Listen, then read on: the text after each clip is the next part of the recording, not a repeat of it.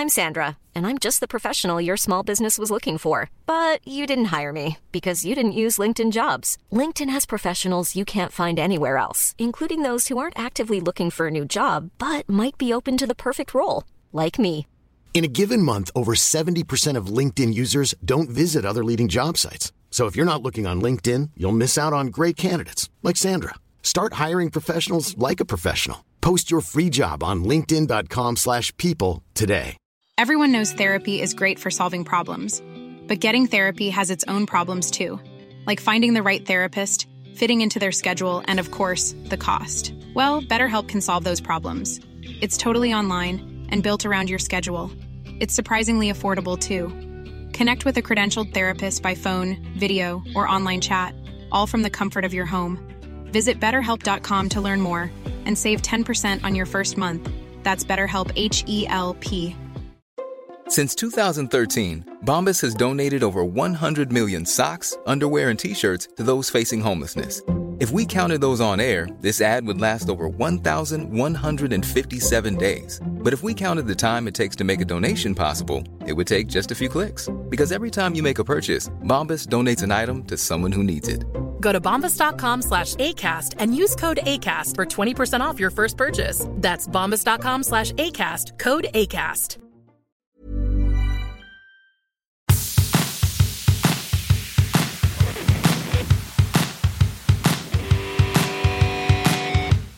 Hello and welcome to this special bonus episode of the GAR podcast.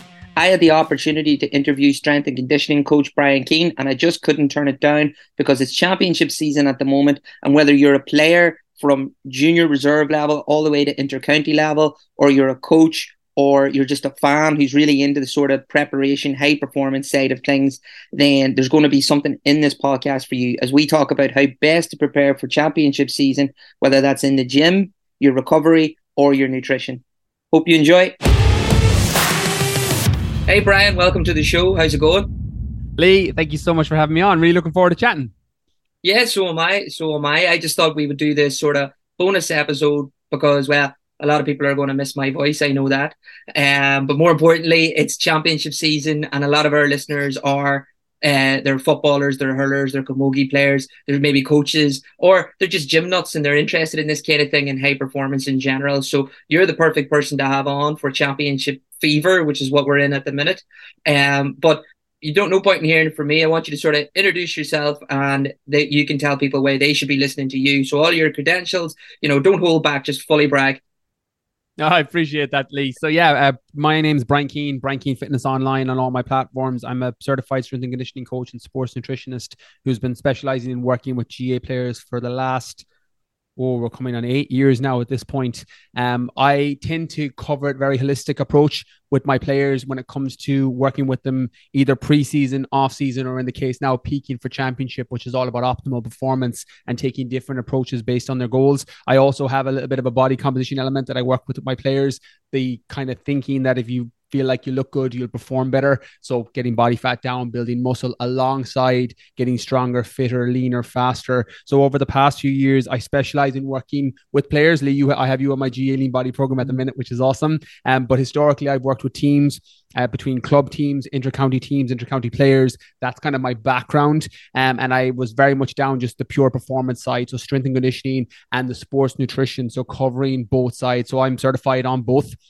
And it's kind of given me a nice edge with my players because sometimes when you look at a strength and conditioning program with the absence of nutrition, you're not fueling enough for that strength and conditioning program, and vice versa. You can be having the best carbohydrates and the best macro splits and the best food choices and recipes, but if you're not doing the associated gym work, you're not going to get the transfer in terms of performance over on the pitch. And my goal isn't skill acquisition to help you kick with your weak foot or puck with your weak side.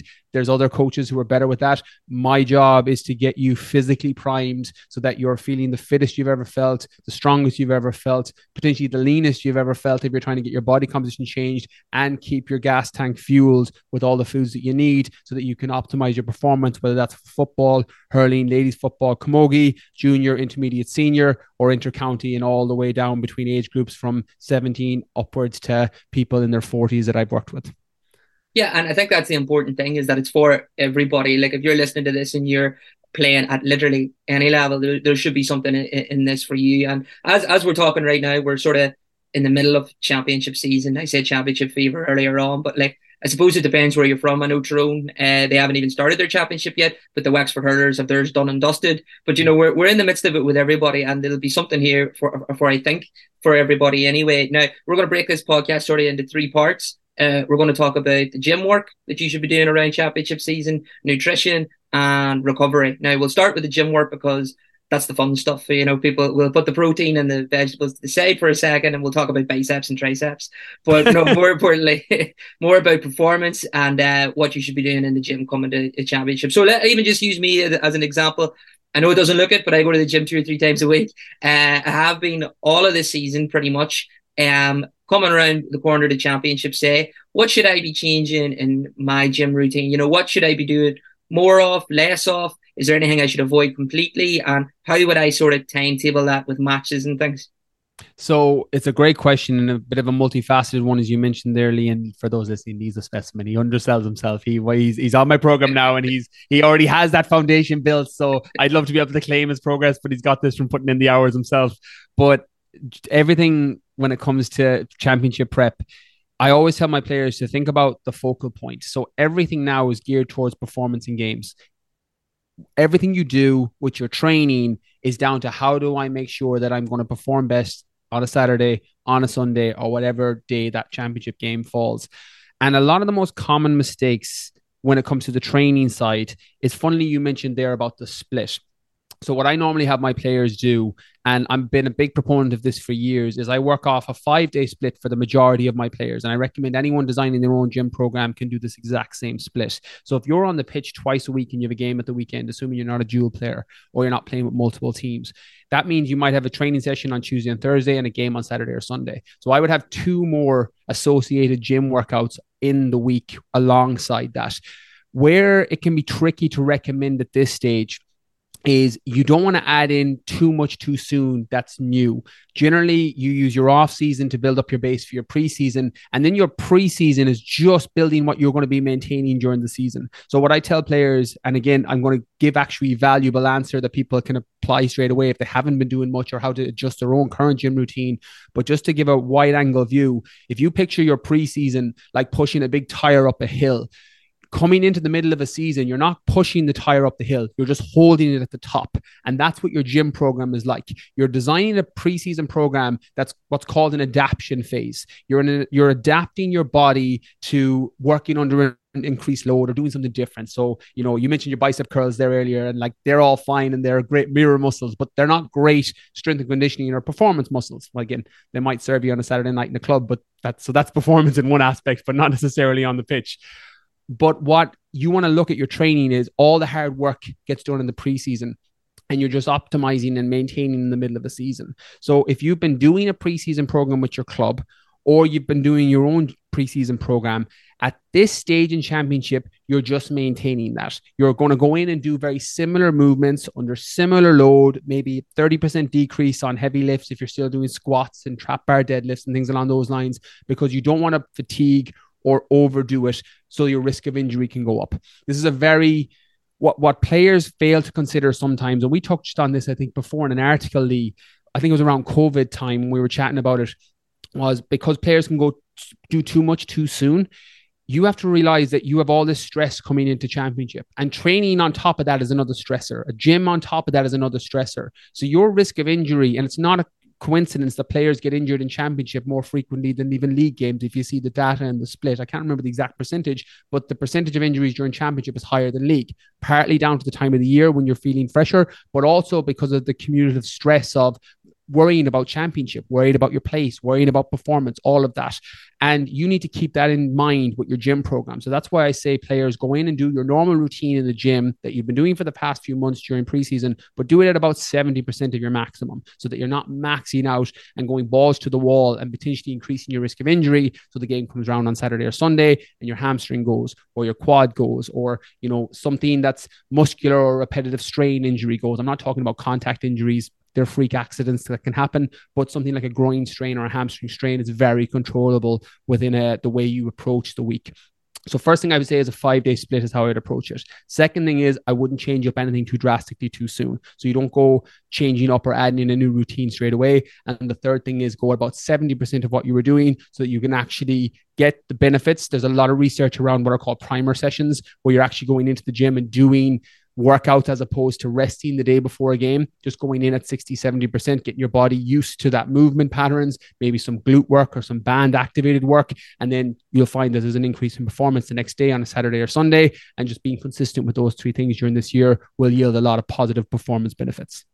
Mm-hmm. And you talked there about a 5-day split. So 2 training sessions, a match, and then 2 gym sessions in between. So what would you say to the person that's maybe doing, what's the word, like a bro split, that they've got their back day, their chest day there, and they're trying to get all of these, hit all them notes whilst being in on the pitch and trying to perform? Is that a no-go then? No, I wouldn't say it's a no-go. I think if that's what you've been doing, I'd be hesitant to change it now. So if you've been following a bro split, and this is so funny, Lee, because part of the reason I created that GA lean body program that you're on was because I was the ultimate bro. Like, I was the player who would go in and was following back and biceps, chest and triceps, leg day, shoulders. And I kept getting injured. And I would play games and I'd get injured. And I'd play another game and I'd get injured.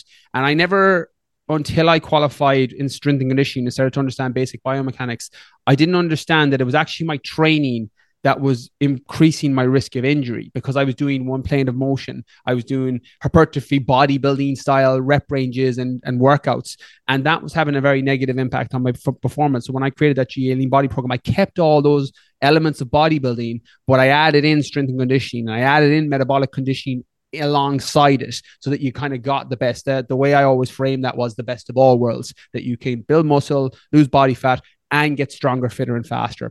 I was the avatar. Like, I created the program for the person who couldn't get it. So I remember I played underage county with Galway. And I remember anytime I'd ask the strength and conditioning coaches, well, how do I build a bit of muscle, or how do I get a six pack? They'd look at me like, you don't need any of that. Mirror muscle, you don't need that. And I could ask a bodybuilder in the gym. And I remember asking personal trainers in the gym in Galway City at the time, I know you can give me what I need to do to build muscle, but like, how do I get fitter and stronger? And like, how is this going to impact my performance on the pitch? And they're like, oh, I have no idea. So I literally just took the best of both worlds and combined them together. That's what I did. It's how it got created. They always say build a business around the pain point that you have. And that was literally me. And when it comes into that bro split, if you've been doing that, it's going to be fine and well and good. I wouldn't change it up drastically, but I would do a rotation. So there's 2 approaches you could take here. You could split your body up into an upper lower or multiple body parts. Again, keeping that 70%, like I said. So instead of doing your back and biceps, you're actually doing all upper body one day, all lower body another day at 70%. That means you're into the week, you've hit all your major muscle groups, your back, your chest, your shoulders, your lower body, so your glutes, your hamstrings, your legs, etc.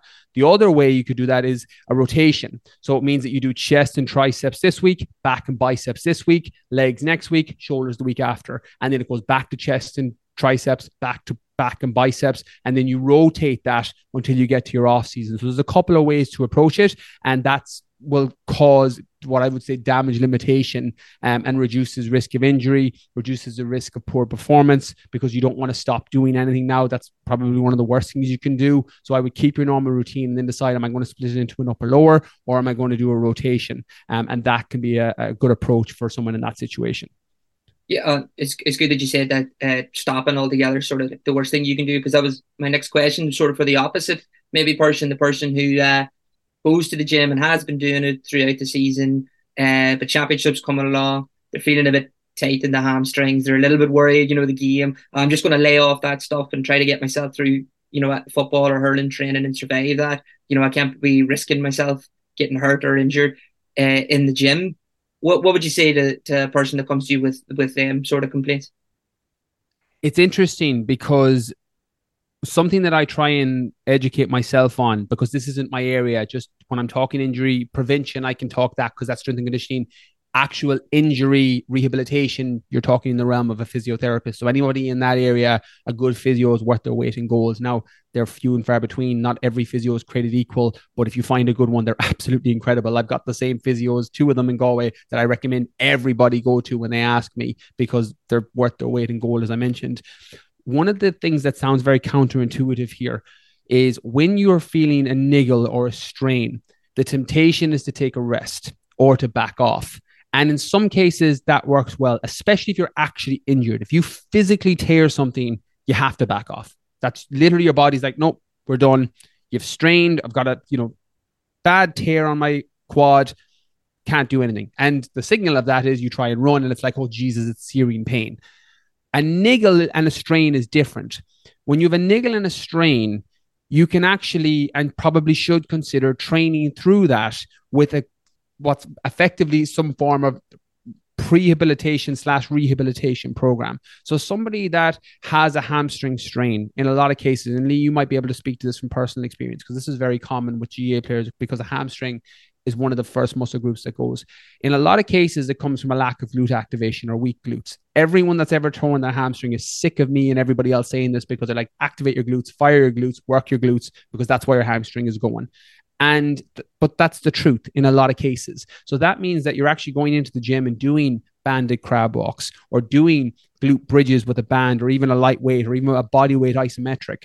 What that is actually doing is it's taking some of that strain and load off your hamstring. So if you picture it's your kinetic chain, so picture your hamstring. I always tell my players, think of it like a tug of war. If you've got 5 or 6 people on a tug of war pulling from one side, if one person says, you know what, I'm not going to bother pulling, everybody else has to work harder.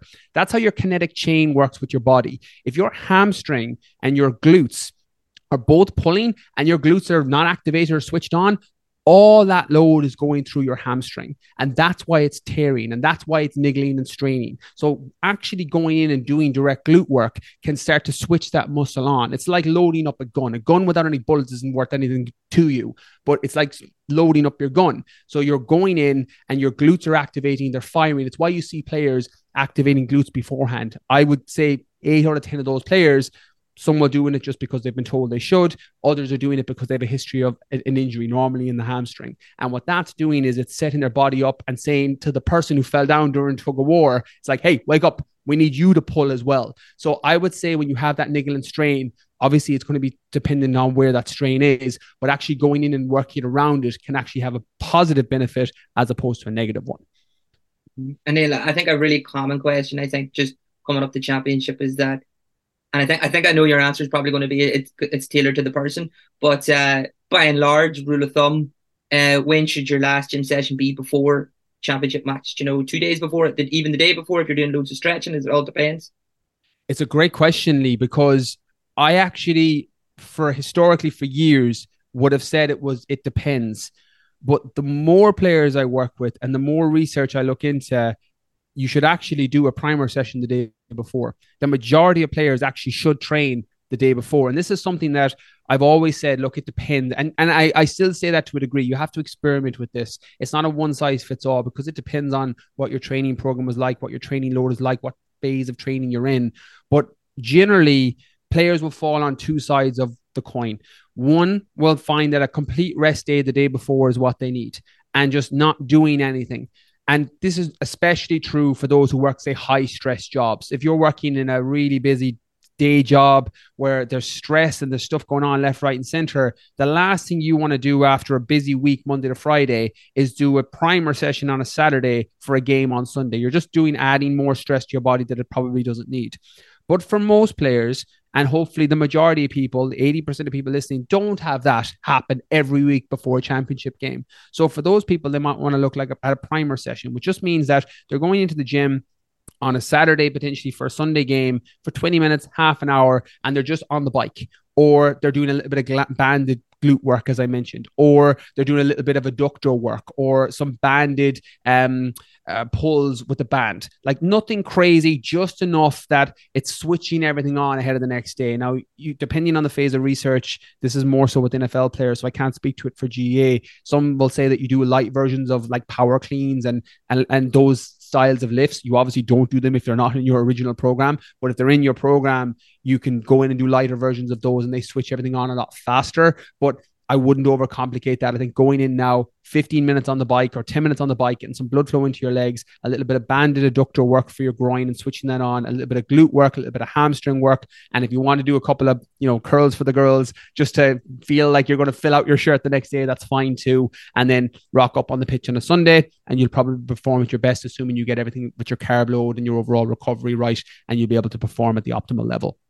Mm-hmm. Well, that'll lead us on nicely to nutrition. And you mentioned the key word there, or key phrase, sorry, is carb load, because I've just mentioned nutrition and some people might be tuning out already because they're thinking it means diet, eating healthy. That means chicken, broccoli, eating less, not the foods you enjoy. When in some ways, the opposite's the true. You need to eat as much as you can before games, because food is energy and energy is what's needed, So that just that carb load for, talking to 5-year-olds, simpletons, what is it?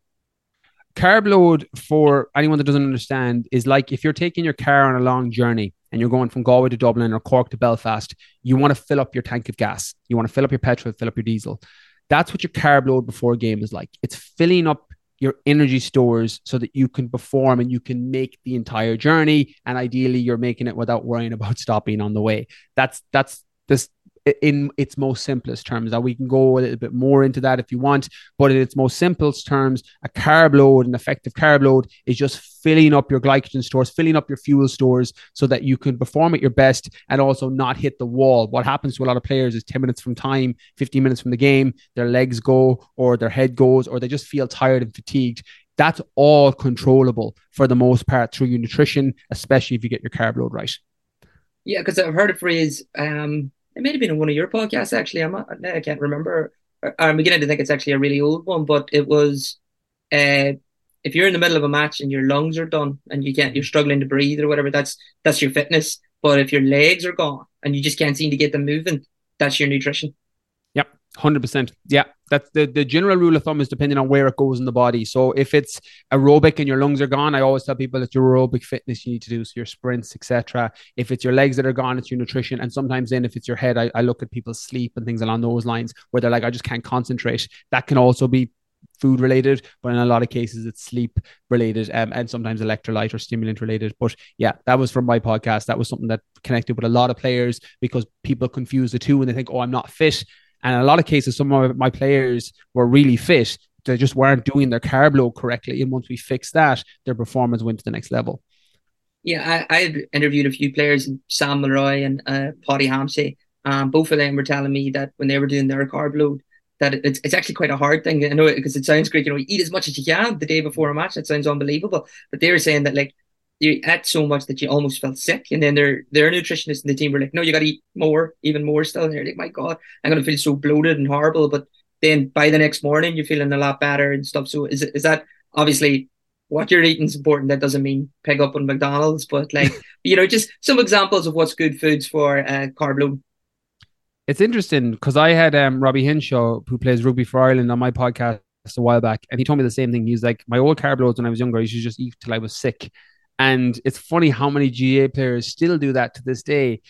And you can approach it that way. When I think of carb loads and the foods, you generally want to go complex carbohydrates, just kind of keeping it really simple and boring initially. Potatoes are great here. Porridge is great. Quinoa, brown rice, whole grain bread, things along those lines work really, really well.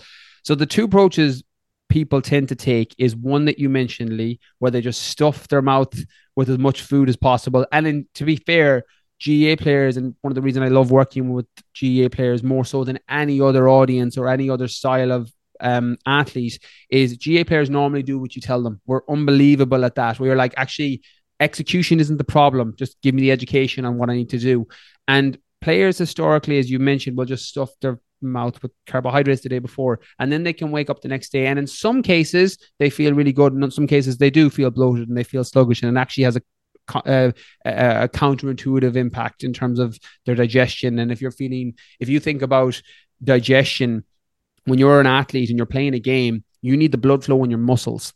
You don't need it in your gut. You don't need it in your stomach. That's literally the reason why you don't eat whole foods at half time for the most part, or you don't stuff yourself at half time. You need that digestion going to your muscles, or that blood flow going to your muscles, not to your digestion. And I normally say for players to understand that the majority of players need about 400 grams of carbohydrates. Now, that's a general rule of thumb, obviously, if you're 6'4", 120 kilos versus, a 5'8" little hobbit like me, you don't need as many carbohydrates if you're smaller. But that, keeping it simple, is just look at your breakfast, lunch, and dinner and make sure there's a good carb source in that. Porridge for breakfast, maybe some brown or basmati rice for lunch, and some potatoes for dinner. And then if you really want to step it up to another level, go with fruit and snacks in between. So you're getting your simple sugars and stuff there as well. If you get that right, it means the next day you're just topping that up.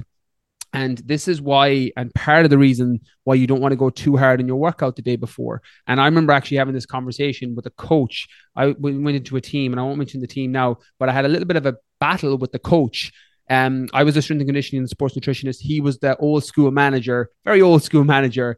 And I was setting up the carb load for the players for the championship the next day. And he was like, right, we're going to smash these guys at training tonight. I was like, you've got championship tomorrow. It's Friday. You're playing tomorrow evening. I was like, not only are you going to destroy them in terms of physical recovery, I was like, it's going to render their carb load pointless because they're not going to have the stores ready for tomorrow. And he came back to me after the game. They got hammered by like 10 points.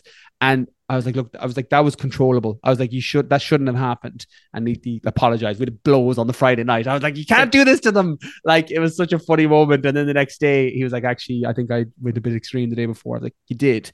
And again, I'm not saying that everything should be sports science based. Sometimes we can go too far with the sports science. You have to do a little bit of intuition as well. But with a carb load, you can overcomplicate it as well. But if you stick with those basics and you wake up the next morning and you've got a game at 2:00, you might have another bowl of porridge in the morning, maybe some whey protein or eggs with it. And you might have a banana or an apple before the game, 90 minutes before the game. And then you might have a caffeine tablet or some caffeine source right before, and an electrolyte drink at halftime if you sweat a lot or it's very hot or at a time of the year where you're sweating a lot. And then that's basically your nutrition covered from those 24 hours before right up until game day. Well, I was just about to ask you, because I think people who are listening to this that really we're just that generation, isn't it? We want the instantaneous answers. We want to know what's the perfect day or meal to eat on match day. And you'll give us, like, you'll say peanuts and bananas, and then everyone could eat that and we'll all be fantastic.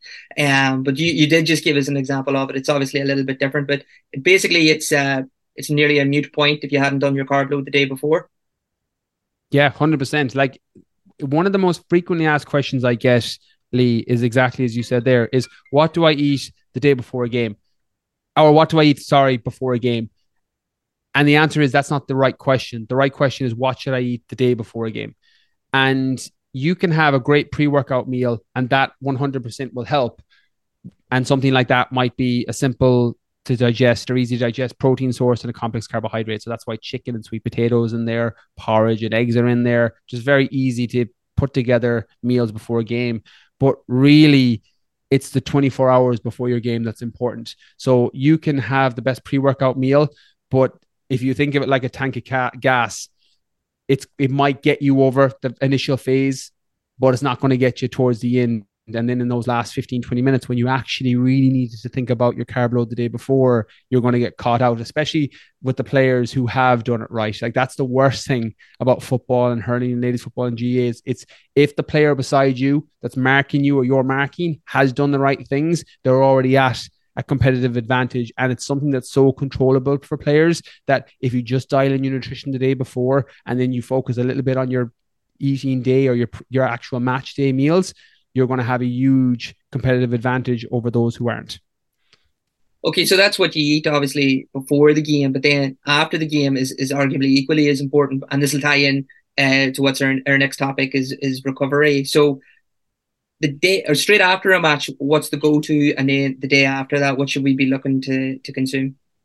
Yeah, that's a great question. When it comes to post-match recovery or post-workout recovery, general rule of thumb is you want an easily to digest protein source directly after. This is where your protein supplements come in. What they do is there's such a short absorption time compared to, say, whole food. So if you drink something like a whey protein shake directly after training or after a game, you're going to flush your body with those amino acids to kickstart that repair process, protein synthesis, etc. Whereas if you sat and ate a piece of chicken, it needs to be digested. It could take 2-3 hours and it just slows down the recovery process. So that's why you see a lot of players drinking whey protein drinks or drinking protein drinks directly after training. You also want to then maybe have a simple sugar If you're really trying to maximize the speed of recovery, so that's where your Lucozade Sport or adding some dextrose to that whey protein can come in quite well. And then an hour after or within that 90-minute window, you want to have a good complex carbohydrate again and a good, easily to digest protein source. So very similar to your pre-workout or pre-game or pre-training meal, you're going to replicate it 90 minutes after. So,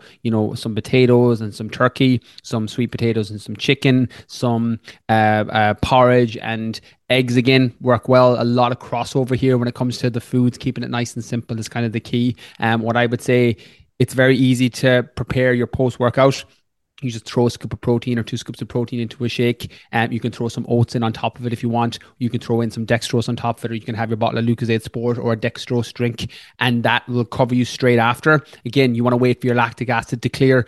This is something that we've all done it, unbeknownst to ourselves, where we try to drink a shake or Lucozade or a sports drink straight away after sprint sessions and training, and then we spew it all back up again. So you want to wait for that lactic acid to clear. So as soon as you come in from a game and you've got dressed, you've had your shower, that's when that process starts. It's not when you get back to the dressing room, you still have that lactic acid, you have to wait for that to clear, and then you have your post-workout nutrition, and then you have your post-workout meal, and then you just eat similarly from that point onwards. So if you think of the analogy from earlier, like filling up your gas tank, you're basically doing the reverse of that now. You try to fill it up before the game. You think about depleting it during the game. So your gas tank is now near empty again, and you're going to try and refuel it up again. So something that doesn't get talked about a lot is like a post-carb recovery, which is basically the load in reverse. So if you think about it like you're looking to fuel the day before, you're looking to just play the game and perform at your best during, and then you're looking to just top up that stores again for the next 24 hours after, and then the rest of the week will be as normal depending on whatever nutritional plan you've set for yourself. And then I just want you to actually, maybe you could bust a myth for me, sort of, because I think anyone listening to this and they maybe play it like even I'd say intermediate, senior level in any code, I'd say the majority of them are having a protein shake after their training sessions and their matches and stuff. But even at junior level, and I find this is weird because like I play at a low level at the minute, and it's very enjoyable and stuff. But like sometimes I find that like teammates and stuff, because they know, it's like a lower level. It's like, well, what are you doing with protein shakes and what are you doing with resistance bands? You're taking it so seriously, and it's like, no, I want to be able to walk tomorrow, but I have to go to work. Like running, still running, regardless of whatever level you're playing at.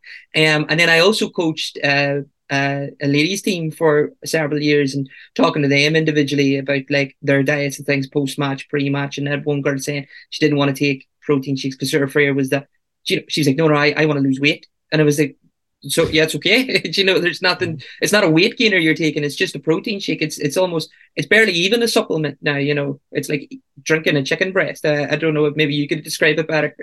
Yeah, no, I think that's I wouldn't fancy drinking a chicken breast, but it's probably the best comparison you can give. Like I always think of whey protein and protein drinks closer to food. When I think of supplements, I'm thinking creatine, caffeine, beta-alanine, amino acids. They're supplements. Whey protein is so close to food, like it's derived from milk. It's just a byproduct of a milk product for whey protein. So if you think of it like food, that's a better way to look at it. So I'm going to break down each thing you said there just to give a bit of context. When you play at that level, and it's funny because I play junior as well, more so because like I like the crack. Like I'm 35 now, I'm gonna be 36 in a couple of months, and like it's the crack now at this stage. And I do all of those things where I make sure my glutes are activated beforehand. I'm using my bands. I'm doing my recovery, but that's because I want to be able to train the next day or walk the next day in some cases. So regardless of whether you're breaking onto a senior team or trying to burst into an inter-county panel, or you're in your late 20s or late 30s playing junior, you're still going to do a very similar approach if you're trying to make sure that you're either optimizing performance and recovery or just making sure you're able to walk the next day. So I think it's important to know that those things work irrespective of your level, whether you're junior, intermediate, or senior. They're just best practices that you can apply. And if someone takes the piss out of you, that's cool as well. Just have a good comeback for them. There's no shortage of them in the dressing room. So just make sure everybody's got their own dirt. So if they're making fun of you for having your protein shake or using your bands, there's definitely something you can come back with them on. So just be ready for it and have it armed. Women then and females, and this is something that I'm very interested in personally, particularly over the last few years. My daughter's 8, so I spent a lot of time in the last couple of years looking into female research, and that misconception that whey protein or having a protein shake will make them bigger or gain weight, massive misconception in both genders. Men have this too. They're like, oh, I don't want to get bulky, I don't want to get big. That's not what happens with protein. To get big, you need to be in a massive excess of calories, meaning that you're in a calorie surplus. You're eating a lot of food with a lot of calories, and you need to either be not active, or you need to be quite low activity, or you're doing things like heavy lifts in the gym where you're actually not really getting into any metabolic conditioning. So your heart rate's actually not getting that high. You're just going in and lifting up a weight and putting it back down and resting for 5 minutes. That's how you get bulky. What protein can do, it actually works in the reverse for a lot of players.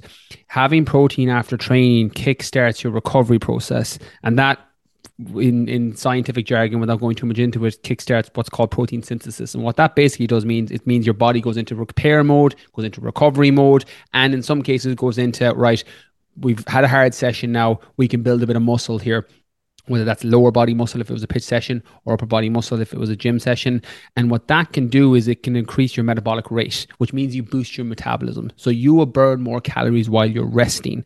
And that's actually a way and a recipe for getting leaner and losing body fat. So you'll see with a lot of female athletes at high levels are having those protein drinks directly after. And part of the reason that they look like lean machines is because they have lean muscle tissue. And that lean muscle tissue, with a lot of that muscle you carry in your body, means that you need to burn a lot of energy just to move it around. And you can actually get leaner, and you can lose body fat, and you can lose weight by increasing your metabolism, by building that lean muscle tissue. So all you're basically doing after training is giving your body what it's requesting or what it needs. Because if you go in and do a really hard training session on the pitch or in the gym or play a game, you're tearing all these fibers down, and your body is screaming for amino acids to repair afterwards. And all you're doing with a protein drink is giving it what it's screaming for. It's giving it back those amino acids so that it can kickstart that repair process. So that's where your protein, your carbohydrates, they're your two macronutrients. Fat is the other one, but they're the two that are the most important for GA players for the most part, partly because that protein is what kickstarts that recovery. That carbohydrates what kickstart that recovery in terms of the glycogen so that you can perform better. So those two things together are the main things you need to consider when it comes to optimal post-workout nutrition, whether that's directly after a game, whether you're male, whether you're female, whether you're junior, intermediate, senior, whether you're a footballer, hurler, ladies footballer, or camogie player, it doesn't matter. No, absolutely. And then we mentioned some of the good reasons, or some of the important reasons why recovery is so important, like just not being as sore the next day. So then you can go about your job and your daily life and not be so restricted. Or if you want to train, or you're maybe playing multiple sports, dual sports, and you want to be as fresh as you can, get a good night's sleep and stuff. You know, it's vital, really. Like, but people, I know, I'm the worst for this. I can't see past today. You know, so like I don't worry about tomorrow until tomorrow comes, and then that's future Lee's problem, and he usually hates me. But so we'll talk about some of the other aspects of recovery, because some people will think of the 1%. They'll be thinking like, well, I got to get a massage gun, I got to get these resistance bands and all. We talked about the benefits of them. You know, I got to spend money basically, but really there's a lot more simple and bigger things that they should be focusing on. 100%. 80% of your recovery comes down to your sleep and your nutrition. Everything else outside of that then are marginal gains, whether that's foam rolling, stretching, ice baths, massage guns, banded work, even post game day recovery sessions where you're moving. One of the things that people make a mistake on, similar to you, Lee, I remember I went and played my first game last year after quite a considerable break. I've been doing a lot of ultra marathons and different races, and I woke up the next morning and I felt like I'd been hit by a bus. And like, I'm fit, but pitch fitness and game fitness is different. You're twisting, you're turning. It's a completely different way to train your body. And I put up a video on my social media, Instagram particularly, a reel about my post-workout recovery session. And all the comments were, I didn't realize you should train when you're sore. And I was like, no, that's how you get the blood flow going. I'm like, that's how you recover. So if you wake up the next day and you're feeling really sore, the worst thing you can do is sit on the couch all day. You actually want to fuel your body with good food and move it in some capacity. Now, you're not going in and smashing a CrossFit workout, but going in on the cross trainer, doing a little bit of stretching, all of that speeds up the recovery. So when it comes to recovery, it's one of the easiest things to overcomplicate, because it's the one that we automatically think there's a silver bullet to. And nutrition, we want a silver bullet, but we kind of know there isn't one. With gym, we want the silver bullet program, but we kind of know there isn't one. There's a few movements we should do that will be helpful. With recovery, we automatically think, okay, it's the ice bath, or it's the magnesium gel, or it's the massage gun. When the truth is, those things help. And I do all of those and I recommend them because I'm a big fan. But sleep and nutrition is going to be 80% of your recovery. So that's where you should be spending 80% of your attention. Mm-hmm. And then just so that sort of that trio of things that we talked about, the gym work, it gets you fit, then helps you maintain your fitness, and it, hopefully, if you're doing it right, that keeps you injury free so you can stay on the pitch. Nutrition can help you fuel for your performance and then recover from your performance. And then recovery in terms of your sleep helps you feel better the next day so that you can attack the next day and do all the other things that you want to do and continue training as best you can. And they sort of, the knock-on effect, then it comes full circle. And that's essentially the three, because they're trying to keep it simple because we can get it really complicated, can't we? Oh, 100%. Like I think as a takeaway, and I'm the curse of knowledge as a coach means you've so much context that you can go in a million different directions based on the person. But for training 5 days a week, optimizing and doing a bit of work to lead up to championship without overdoing it. Nutrition, foods you enjoy, good complex carbohydrates, potatoes, rice, porridge, quinoa, all great options, complete protein sources, chicken, fish, turkey, steak, healthy fats, avocado, almond butter, nut butters, olive oil, all really good options. And then try and get your 8 to 9 hours of sleep every day. That's that, rinse and repeat. You're going to get great results. Absolutely. And I'm just going to ask one last question because it just came to me there, and it's something that I do a lot now. And I always do this. I go completely off topic and ask a personal question that won't relate to anybody else. But have you noticed this phenomenon, I call it that, of square bars before matches? Is that maybe just up north? Is it just maybe the people I hang about with? But the marshmallow Rice Krispie square bars? Everyone's eating them before training and gym sessions. Or this is maybe just my circle. And now I've got really into it. Like, it's just, it's the perfect like pre-match meal or whatever. I don't know if you came across it. I was just wondering if it's global yet. No, it hasn't quite made its way down south just yet, but I feel it's inevitable off the back of this podcast where people are like, that sounds good. Like these things kind of do trends. I remember Cocoa Pops was a big one down south a few years ago where players were all about Cocoa Pops. And I get it. Cocoa Pops are lovely, same way as the Rice Krispie marshmallows are lovely as well.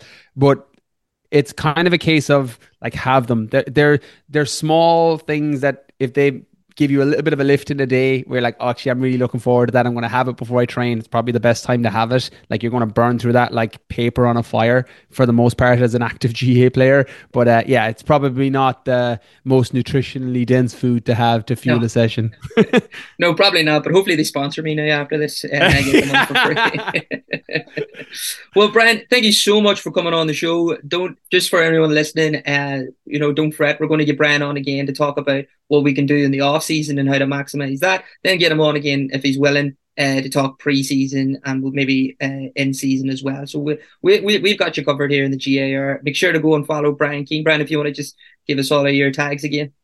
Oh, amazing. Thank you so much, Lee. Yeah, mate, looking forward to chatting the off-season stuff as well. That's my favorite time of year just because it's where you can really geek out for strength and conditioning, sports nutrition, and you can experiment with things. But my handle's Brian Keane Fitness on everything. I'm on Instagram. It's where I'm most active. I'm also on TikTok, on Facebook. And my GA podcast is probably a good listener or a good place to send listeners who want to educate themselves more on the nutrition. So just check out the Lean Body podcast for GA players. And it'll be 83 episodes by the end of this season on there. So there's quite a bit on there for people to dive into. Brilliant. Thanks again, Brett. My pleasure. Thanks, Lee. Thanks again to Brian Keane for coming on to the podcast. Remember to like, share, and subscribe to the GAR, and we'll be back very, very soon.